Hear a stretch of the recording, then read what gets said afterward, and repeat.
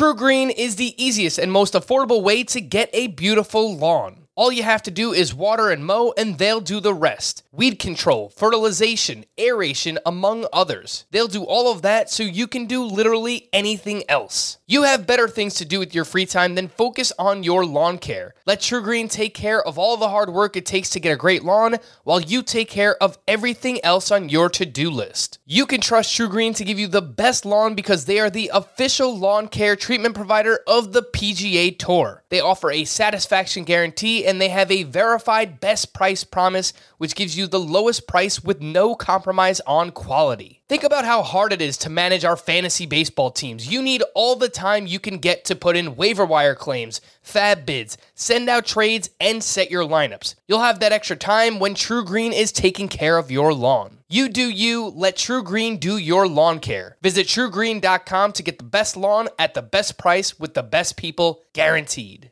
Welcome to the Fantasy Baseball Today podcast from CBS Sports. 1-1 pitch, fastball pulled and passed. Alvarez and toward the corner. Get out, ball! Get out of here!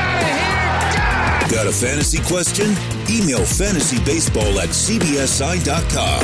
Get ready to win your league. Where fantasy becomes reality. Now, here's Adam, Scott, Heath, and Chris. What's up, guys? This is Fantasy Baseball Today, and we are back. This is Chris Welsh. I am with Scott White, and we are here with you for an really early 2020 positional rank preview episode. And today, we're going to kick it off with the catchers. And I would tell all of you to go and take a look at these great articles that Scott White has put together. Because, Scott, you have gone out and aggregated essentially the top 20 at each position. And those are going to be great pieces, or you can consider this podcast as a complementary piece to these articles that you put together in what is truly an absolutely early look to all of this stuff, because it is going to change. But you're already boots to the ground and you are rocking with it. It's a labor of love. I can't wait to see how things are shaping up for 2020. I have to sit down and figure it out for myself. And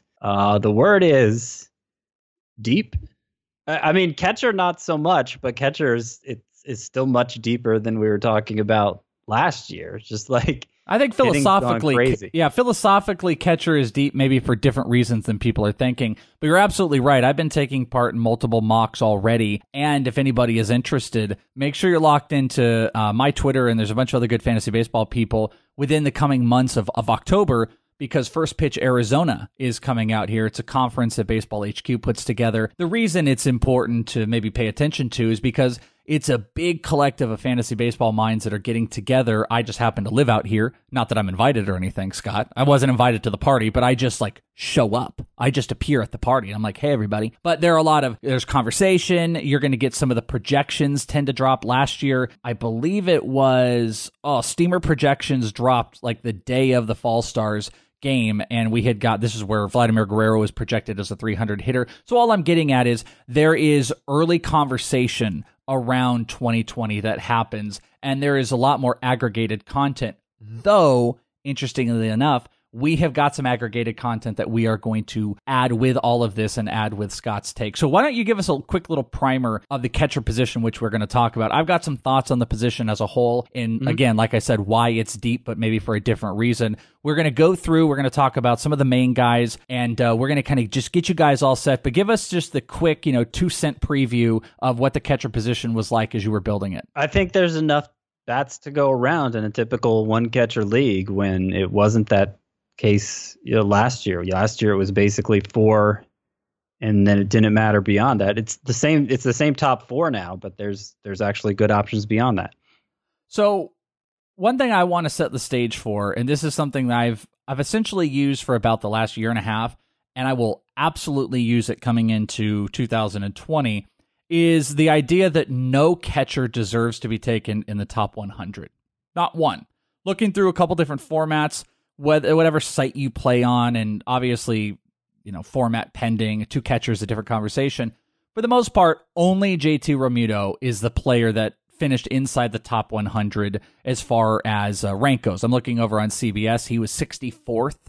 No other guy touched inside the top 100. Same thing goes for a couple other platforms. One of them I'm looking at, he barely finishes in the top 100. I view catchers like I would view the tight end position in football, where I will not pay the premium, even though in tight ends, I suppose I would pay a little bit higher. I'm not interested in paying the premium because even this year, the players that we're going to talk about right now, the amount of these guys that weren't even drafted that just jumped on the scene, whether they were free agent pickups, whether they were absolute flyers, or whether they were rookies, to me is a testament to the position that having a heavy early value on it doesn't make a lot of sense, but maybe you'll be able to change our minds. I am not drafting catchers early unless I'm playing in a 2-catcher format. That's an extreme take. I'm not totally against it. I used to be more resistant to drafting catchers early. Well, I do think it's an oversimplification to say because the player rater showed that only X number of catchers finished in the top 100, that none are worth drafting in the top 100, because it depends on how shallow the format is and how much how the depth is distributed across the position. There's relative value to taking a high end catcher that maybe isn't reflected in something like what you're referring to. Yeah, and I it's a very broad statement. Sure, what you're getting at is if you're playing in a 16-man or obviously 2-catcher, some of those things change, but still, even if you take away what I did and oversimplifying by just looking at a player rater and saying inside the top 100, which, by the way, it's a very relative statement. In a mock I took Real Muto, who fell in like the 8th round of a 12 team, and I think it was just inside the top 100. But the other point to it is the amount of on-the-scene players. You go and look at the guys that weren't even drafted this year that we're going to talk about, guys like Mitch Garver, guys like Roberto Perez. There's a churn out effect that happens at this position that I haven't been sold yet on why drafting a guy like Gary Sanchez in 2019 in the 3rd or 4th round was more valuable than waiting at the very end of my drafts and just picking up a Mitch Garver or just picking up the hot catcher hand. Yeah, it's kind of like running back and the level of attrition there. It's the guys take a beating back there. They need constant days off and a lot of missed time for injuries, and their careers can go sideways from one year to the next, and they just become it's not quite the volatility of like relief pitcher with people moving in and out of the closer role, but it's among the hitter positions, it's the standout there. And yet, like I mentioned at the top, the same top 4 we were looking at last year, it's the same this year. Same top 4 guys, which isn't true at, I think, any other position. What is interesting, too, when you look at the position as a whole, is, and this could lead to, help your argument, or if you're even making the argument that maybe there is more value in taking catchers a little bit early, is what you go and you look and you say there's not the same type of old catcher that we used to have. A guy like Buster Posey, who would still put up a whole bunch of at-bats, elite batting average. There isn't a catcher that hit for 300 this year. There wasn't a catcher that eclipsed 85 RBIs, but one of the things you can look at is the most volume you could possibly get from the position as far as at-bats or opportunity. There were only, let me see if I'm getting this right, 9 catchers with 400 plus at-bats. And the next guy after that, they started to fall off. There was a few. Gary Sanchez missed some time, but only 9 catchers with 400 plus at-bats. So opportunity is a little bit less than a 12-man, which leads to your argument. And it takes us to the top guy on Scott White's catcher ranks for 2020, whom is Gary Sanchez. Even over Real Muto. Yeah, and I had it reversed coming into this year, but on a per-game basis, Gary Sanchez was better. He missed time with injury, 2 separate IL stints, and yet he still set a career high with 34 home runs. And he had less than 400 at-bats, by the way. I just said 9 other players had 400 at-bats. He had 396, yet he did lead the way with 34 home runs. Yeah, 9 more home runs than Realmuto.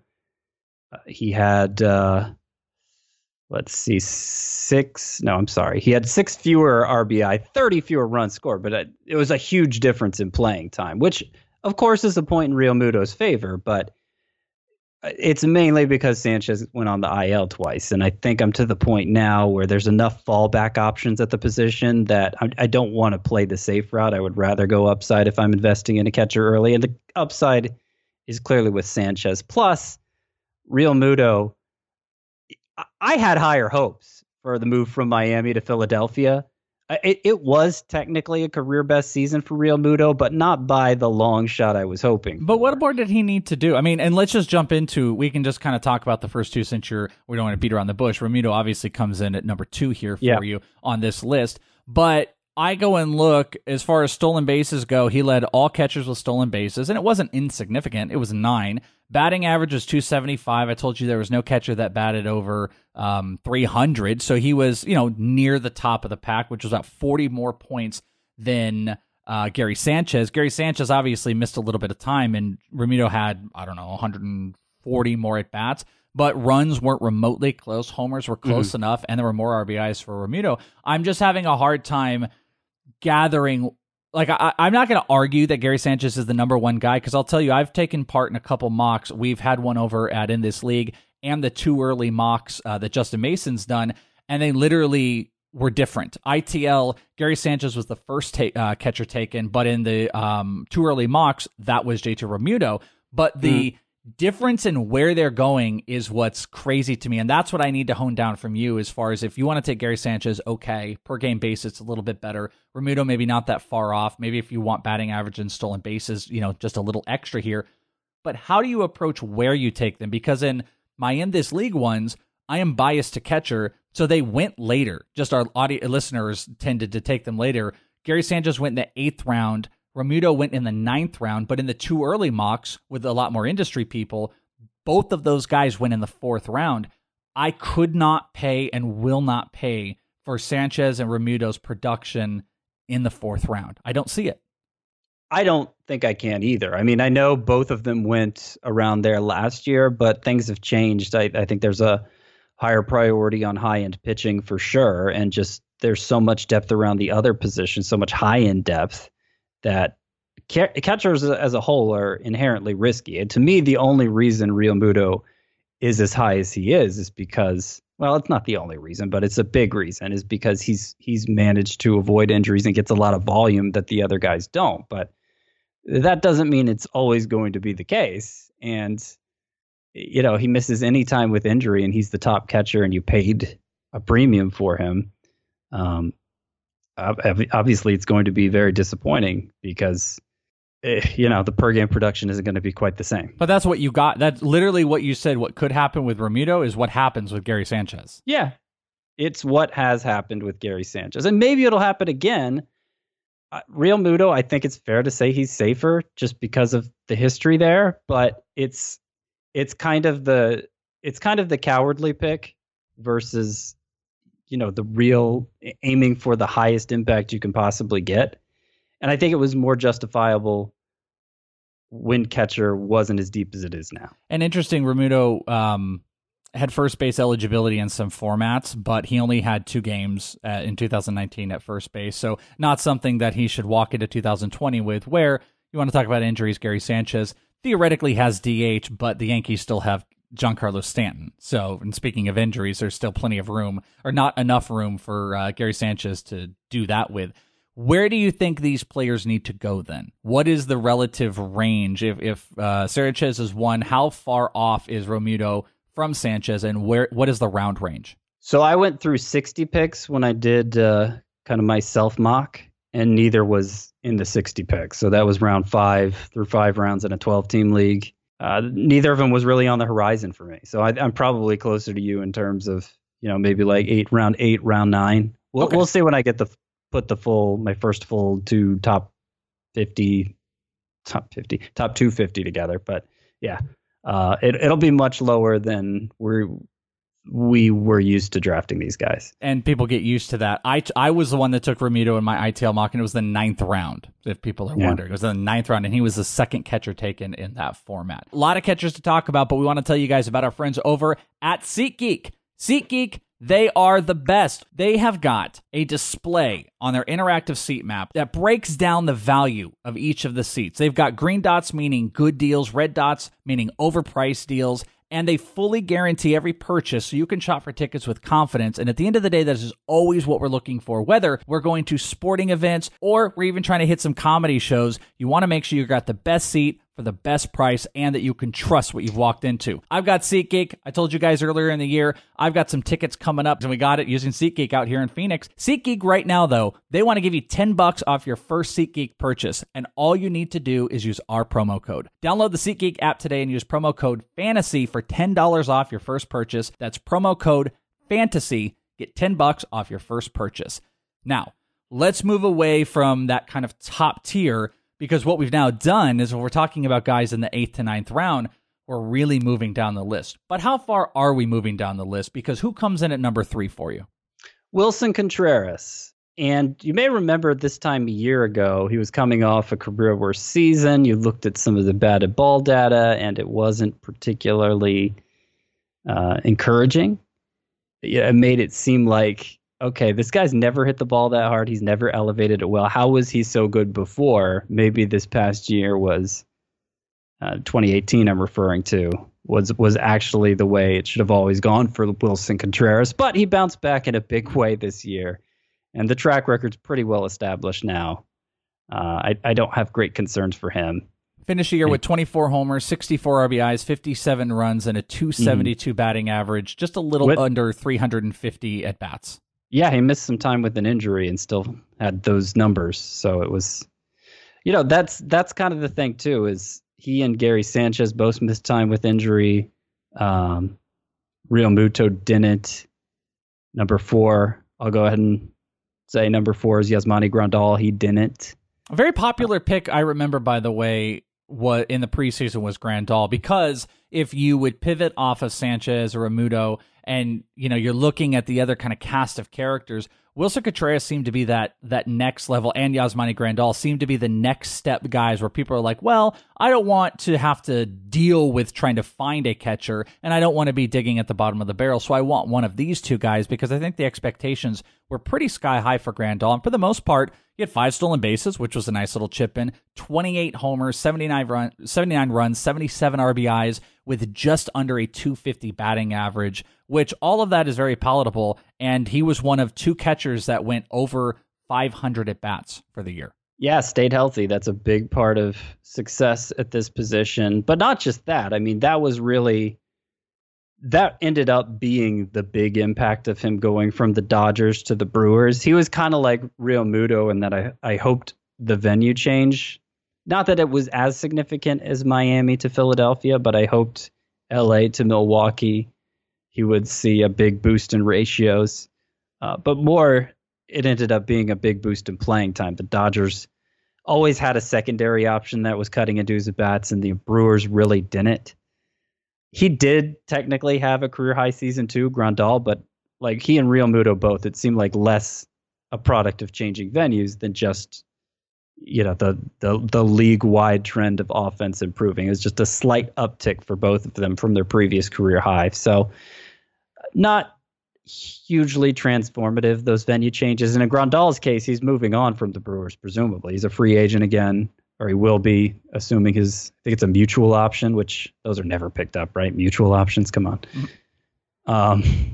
So yeah, I expect him to move on or re-sign. Both players too, as well, Contreras and Grandal, they had the mix here where in my ITL mocks, we had Contreras as the 4th catcher taken. Grandal was the 3rd. In the too early mock that I was in, that flipped. And if we go look at some of the aggregated data from all of the too early mocks, what I find it interesting is, Contreras comes in at 3, Grandal comes in at 4, but their ADP average is about 60 spots different from just Real Muto, who comes in at 83. Yet Grandal had a high of 77, so someone still could not help themselves by taking a guy like Grandal in the top 100. Do you see Contreras and Grandal as a full 100% value dump off of those players? Let's just, for argument's sake, what I mean by that is, let's say Grandal and Romuto, let's say they average out to 70 on an ADP, just for argument's sake. Do you believe there's a full jump backwards to 140 where Contreras and Grandal belong? Or do you think they actually might be players that you pick a little bit earlier? You get maybe a little bit post 100 because you want one of the top 5 catchers. I think you're talking about tiering them, basically, I'm right? I'm kind of tiering these two together a little bit. Contreras and Grandal with Sanchez and Realmuto, or would I tier them separately? I would lean toward with right now. If you take a best case scenario for Gary Sanchez, I think it is in a different tier from these other three. I mean, Realmuto included. But I try to aim for bigger tiers if it's justifiable, give myself more wiggle room at a position. And they, Contreras and Grandal were right there with Sanchez and Realmuto this year, at least on a per game basis. So I think it's close enough. Now, the next two that you've got on here, I'm going to list them for you real quick, and I want to get your takes on them because I know these two have actually been, I think, a little bit of a struggle for you. I don't mean to put words in your mouth, but they've kind of flip-flop a little bit. You were very pro Will Smith leading into the back end of the year. He struggled a little bit, and he has moved from 5, which I think is on the article if people are checking out, down to 6. And then you've got Mitch Garver, who is 6, who has moved up to 5. And Mitch Garver has just had, I keep looking back at his season, 31 homers, a 273 batting average, 70 runs, 67 RBIs in only 311 at-bats. And that is too tantalizing to me. Like, that's the type of guy, if I'm getting him post-200, I'm going to be tempted to get a catcher early. But talk to me about Will Smith versus Mitch Garver. Yeah, so Will Smith, I thought, was positioning himself to be like the top catcher in fantasy maybe down the road, with the way he kind of came up and was hitting home runs every other day, it seemed like. And he does have big time power. It's just that the strikeout issues that showed earlier in his minor league career came to manifest, especially in September. And for a while there, he was an automatic out. The strikeout rate ended up being high. I'm not saying he doesn't have number one at the position type upside, but it does seem like there are more growing pains than I was originally. There's the possibility for more than I was originally giving credit for. Mitch Garver has the potential to be really interesting because in terms of head-to-head points per game, he was number 1 among catchers by almost half a point. I mean, he was a distant number 1 over Will Smith, incidentally. Gary Sanchez was 3rd. And he had his slugging percentage was 100 points higher than Gary Sanchez, who's, we consider him to be the preeminent power threat at the position. It's just that the Twins never really played him like a number 1 catcher. I'm not saying they played him like a number 2 catcher, but it was a pretty even distribution between him and Jason Castro for at-bats, with Willians Astudillo also stealing at-bats from time to time. So Jason Castro is going to be a free agent. Presumably that means Mitch Garver is going to play more, but why wasn't that already happening with Jason Castro there? Castro really shouldn't have been that kind of threat to his playing time. So I do have a concern they're going to bring in somebody and it's going to be a tandem thing going on again. But if not, Garver deserves to be in that top tier. Yeah, I think the thing that can be dangerous, maybe about both of these players, but more specifically Garver, is kind of like what you're alluding to. If people start getting into the over projections, they're like, well, he only had 300. Look what happens when he gets 500, like Grandal. We're going to have 40 plus homers. And getting into that could be a little bit dangerous to everything that you're just saying. They may not want him to be in that spot. They may want to cap him at 350. We'll probably have to see some offseason words on it. As well, interestingly, the 2 mocks that I took part in, he was the 5th catcher. Will Smith was the 5th catcher. Yet on the aggregated stuff for the too early mocks, Mitch Garver comes in as the number 5, and Will Smith comes in at the number 6 catcher. I want to clarify, by the way, because you keep referring to the too early mocks. That's TOO, early mocks. It kind of sounds like you're talking about 2 mocks that happened early. Yeah, I'm sorry. It's the too early mock. Because it's the hashtag. It's hashtag the number 2 early mock. It's a hashtag. Oh, so they're even kind of playing off of that. It is. It's hashtag but it was 2 6 early mocks. It was 6 drafts that took part in the too early mock. It is, and I should have clarified. That's my bad. Yeah, Justin Mason does a good job with the Great Fantasy Baseball Invitational. This is kind of in conjunction where they do 6 drafts and then they aggregate content and they're use the hashtag 2, the number 2 early mocks, and that's some of the content that we're looking at, and it's all industry people that are kind of taking part in it. Now, before we take a quick break again, number 7 is super fascinating to me, and I like this one. But Carson Kelly comes in at number 7 for you. In my ITL, he was the 10th catcher taken in the 22nd round. He was the 14th catcher taken in the too early mock that I took part in the 25th round. And on the aggregated stuff, it looks like he comes in at number 8. So talk to me about your confidence with Carson Kelly. Yeah, and he kind of faded down the stretch after I wrote this article, so his batting average ended up at 245. But I think the batted ball profile is more exciting than that. And he showed more power than I think anybody expected in his first full major league season. You know, he was blocked by Yadier Molina with the Cardinals. Was a good prospect there, but they ended up moving him the Paul Goldschmidt deal, and Kelly finally did get his chance as the Diamondbacks' primary catcher. Good strikeout rate, good walk rate, good in terms of line drive, fly ball distribution, hits the ball really hard. If you look at his batting average versus his XBA, they were similar, but it's definitely a diverse enough offensive profile in terms of getting on base and showing power. It reminds me a lot of Yasmani Grandal.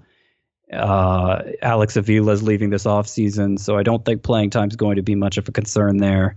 It just seems like, even if you're not factoring in more upside, which I do think Kelly has, he just seems like the obvious guy to take here. This catcher episode also is brought to you by our friends over at ButcherBox, butcherbox.com/FBT. When it comes to meat, quality matters, but there's more to it than texture and taste. We're looking for high-quality, humanely raised meat. It's better for you, better for the animal, and better for the environment. Not everyone has convenient access to high-quality meat, by the way. It can be hard to find 100% grass-fed, finished beef, free-range organic chicken, or wild-caught salmon at the grocery store. It can be expensive.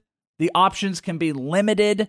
So what are you going to do? Well, luckily, there's ButcherBox. ButcherBox believes everyone deserves high-quality, humanely sourced meat. ButcherBox comes straight to your door, so you don't have to go anywhere, which is fantastic. Every month, they're going to ship a curated selection of high-quality meat right to your home. All the meat is free of antibiotics and added hormones. Each box has 9 to 11 pounds of meat, enough for 24 individual meals. And right now, ButcherBox is offering new members ground beef for life. That's 2 pounds of ground beef in every box for the life of their subscription, plus $20 off their first box. Just go to butcherbox.com/FBT or enter promo code FBT at checkout. That's butcherbox.com/FBT or enter that promo code FBT at checkout. Now, number 8 and 9, I want to get through because it's interesting because number 8 on your list, we didn't have this year, and number 9 had a really positive season, and I think might be a little bit higher on some lists for some people. But talk to me about 8 and 9 on your catcher list. 8 is Salvador Perez, who's going to be back in the mix, presumably, after a year lost to Tommy John surgery. I'm not super excited about him, but he was always a bankable option in, the top 7-8 at the position. Locked for 20 homers, got some of the most consistent playing time at the position. I do wonder now that Ned Yost isn't there, and of course the fact Perez will be coming back from Tommy John surgery, if the playing time is going to be quite as bankable as it was before. But nonetheless, I think to me he's the last of the catchers with, I wouldn't say high end potential. There are some lower ones that do, but that are kind of mostly proven and have high-end potential. So does Salvador Perez at 8 kind of in the draftable tier, if you will, where, you make sure you draft these guys after this? This is kind of like pick of the litter towards, the back end? Right. I wouldn't really pay a premium for anyone after Salvador Perez. It's kind of just settling for the best that you happen to get for, a reasonable value, a value that seems appropriate, but not somebody that you're really targeting consciously. And Wilson Ramos at 9 is the top of the I'm not going to pay a premium tier. For me, yeah. I mean, he's a good source of batting average, low strikeouts, a lot of ground balls, which is a bad thing, except when you're talking about batting average. But I do think it limits his overall upside. The power is not really going to compare to any of the top 8. He's going to be 32 next year, which is pretty old for a catcher. I'm not sure how it's going to affect his playing time. And I just think he's in a position, obviously there's a bit of an injury history there where he could just fade from being a useful, reliable option any given year now.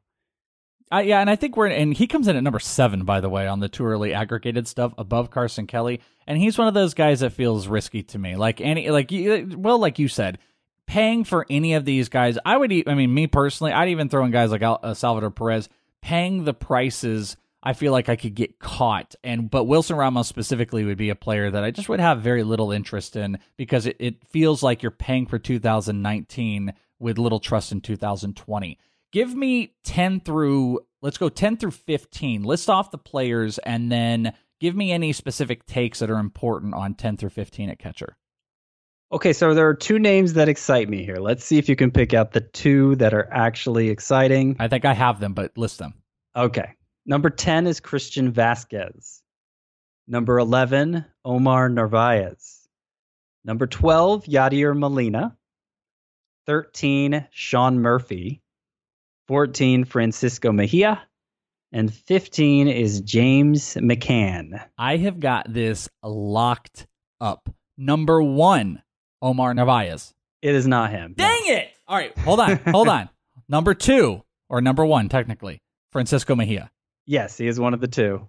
Okay, so the other one has to be, let me go back and look, because it has to be Sean Murphy. Yeah, it is. Okay. Yeah, the 2 young guys who haven't really gotten a full-time chance. Yeah, those are the ones that excite me. I wasn't sure if I was going to go both young guys. I thought Narvaez might be the guy. But okay, I'm with you. Sean Murphy, I'm very interested in. And I took Mejia in an early mock as well, just because the upside is exciting on both. Yeah, and I ranked Mejia even higher than this going into this year. And obviously that didn't work out. They were still pretty stuck on Austin Hedges. But in the middle of this year, they got away from that, and Mejia thrived. It just so happens he got hurt and missed much of the end of the season. So we didn't get to see that fully come to fruition where he is now the Padres starting catcher. But it was such a bad year for Hedges. I think they got to make that switch next year. I think they have to. Yeah, he has so much more upside. It defensively has been his big problem. I've tracked him for a couple of years and seen him across, and there were I think it was the Indians that were attempting to play him at third base in the AFL. That didn't really work. He's tried in the outfield. He's a serviceable catcher. I remember I was at spring training last year, and it was Mejia and Hedges working exclusively together, and Mejia was almost shadowing Hedges throughout because you have really good access at the Peoria Sports Complex for the Padres, and you can really get up close to what they're doing, and he was really mirroring him. So I'm with you. I think it's all going to be defensive trustability with Mejia, and I'm still not sure he's there. So I'm kind of a little timid about being super excited about major playing time, but I get the excitement overall. Well, and I was kind of following the Padres lead there, so it was basically mid-June through late August, and it was a 51-game stretch where Mejia was playing about 2/3 of the time, and Hedges was starting the other games. Mejia hit .298 with an .857 OPS during those 51 games. He did come back to make 4 starts in September after missing time with injury, but, by then it was really too late for him to gain a foothold. Let's go 16 to 20, finish this bad boy off. This is digging real deep. There are going to be some people playing 16-team leagues, and I suppose if you're in a 2-catcher league, the value changes completely, but you might be fishing from this pool. So 16 to 20. 16, I have Travis d'Arnaud for now. Let's see where he lands and what kind of role he lands in. 17 is Tom Murphy. That's an interesting one. 18, how about this name? Buster Posey. Heard of him. Yeah. Number 19 is Kurt Suzuki. I have a feeling he will end up finishing higher than 19th, but he's 19th going in. And 20 is Roberto Perez. Anybody? You said Tom Murphy's kind of the excitement here. Is Tom Murphy about the only guy that gets you going here? I think so. And obviously he's supposed to be in Seattle still. Narvaez and he both are under contract with the Mariners still. I guess there's a possibility they move one this offseason, though I'm not counting on it. Murphy was the masher we long hoped he would be if he ever got the chance with the Rockies. They just sat on him at AAA year after year, and he put up massive power numbers down there. Finally gets his chance with the Mariners and delivers on the power. It's just he only did it against left-handed pitchers. Narvaez was a good hitter in his own right, and he's a left-handed hitter, so it made sense. I just wonder if Murphy shows any kind of signs of figuring things out against right-handers early next season, or if Narvaez slumps early on, could he become the straight full-timer there for the Mariners and have, kind of a Mitch Garver level breakthrough? I think it's possible. There's also 3 names that are going to pop up for people. They popped up on this aggregated data that Too Early did. You have Danny Jansen, who came in as their 9th catcher taken. You had Jorge Alfaro, who was the 12th catcher taken. And then someone, I can see that. Yeah, and someone who had a pretty decent season overall, at least from a rank perspective, was Travis d'Arnaud. Decent, in quotes here. 251, 16 homers, but did have 69 RBIs and 52 runs. So those are 3 other catchers. They didn't show up on your top 20. Specifically, Jansen and Alfaro show up relatively higher as far as drafters still go, though. But no interest for you. I wouldn't say no interest. I mean, I consider both of them, Jansen and the Marlins. What's the Marlins guy again? Sorry. Jorge Alfaro. Yes. Yeah. Alfaro makes more sense if you're talking strictly a 5x5 league, which is what those early mocks are. I'm kind of, to avoid coming up with 2 separate ranking lists and explanations, I'm kind of straddling the fence between them and points leagues. And Jorge Alfaro's plate discipline is so bad, it drags him down in points leagues. So that's part of it. And in the case of Jansen, I don't see it. I don't see the reason to give him that kind of benefit of the doubt. People just loved him in the minors. Season. People, I was never a big. I've never been a big Danny Jansen guy, but people just unapologetically love Danny Jansen in the minors because of the the high on base skills. He was walking a whole bunch. He was hitting for some power, and everybody projected it out. I've never been a big fan, but there are still plenty of people that believe in that. I don't think he deserves to go top 10 because of that belief. After what I would say is a relatively, I think using the word horrid is a okay term for hitting sub 210 in your first season with 350 at bats. Wasn't a good year. How he is going in the top 10 of catchers is mind-boggling to me. 10 I could see as high as 15 for him if you just want to take a chance on upside on him having a breakthrough without showing many signs of it the year before, because it certainly happens. Like James McCann, who I have 15th, I don't really believe in him. I think there's a good chance he gets bumped by Zach Collins early next year. Travis d'Arnaud, he might not have a full-time job next year. Buster Posey, I really don't know what to make of him anymore. Well, Joey Bart coming out. I mean, I list out my top 500 prospect list I do, which is the insane list that I always love seeing Scott's eyes when I say it, but I also have them positionally ranked out, and there's some names to consider that might get some playing time this coming year. Joey Bart could be one of those. I mean, you could have a Joey Bart / Buster Posey combo going on. And I don't think it would be an absolute shock to anybody. But that's a whole bunch of different speculation across the board. And those are the very, very, very, very early 2020 ranks from your boy Scott White. You can find the article.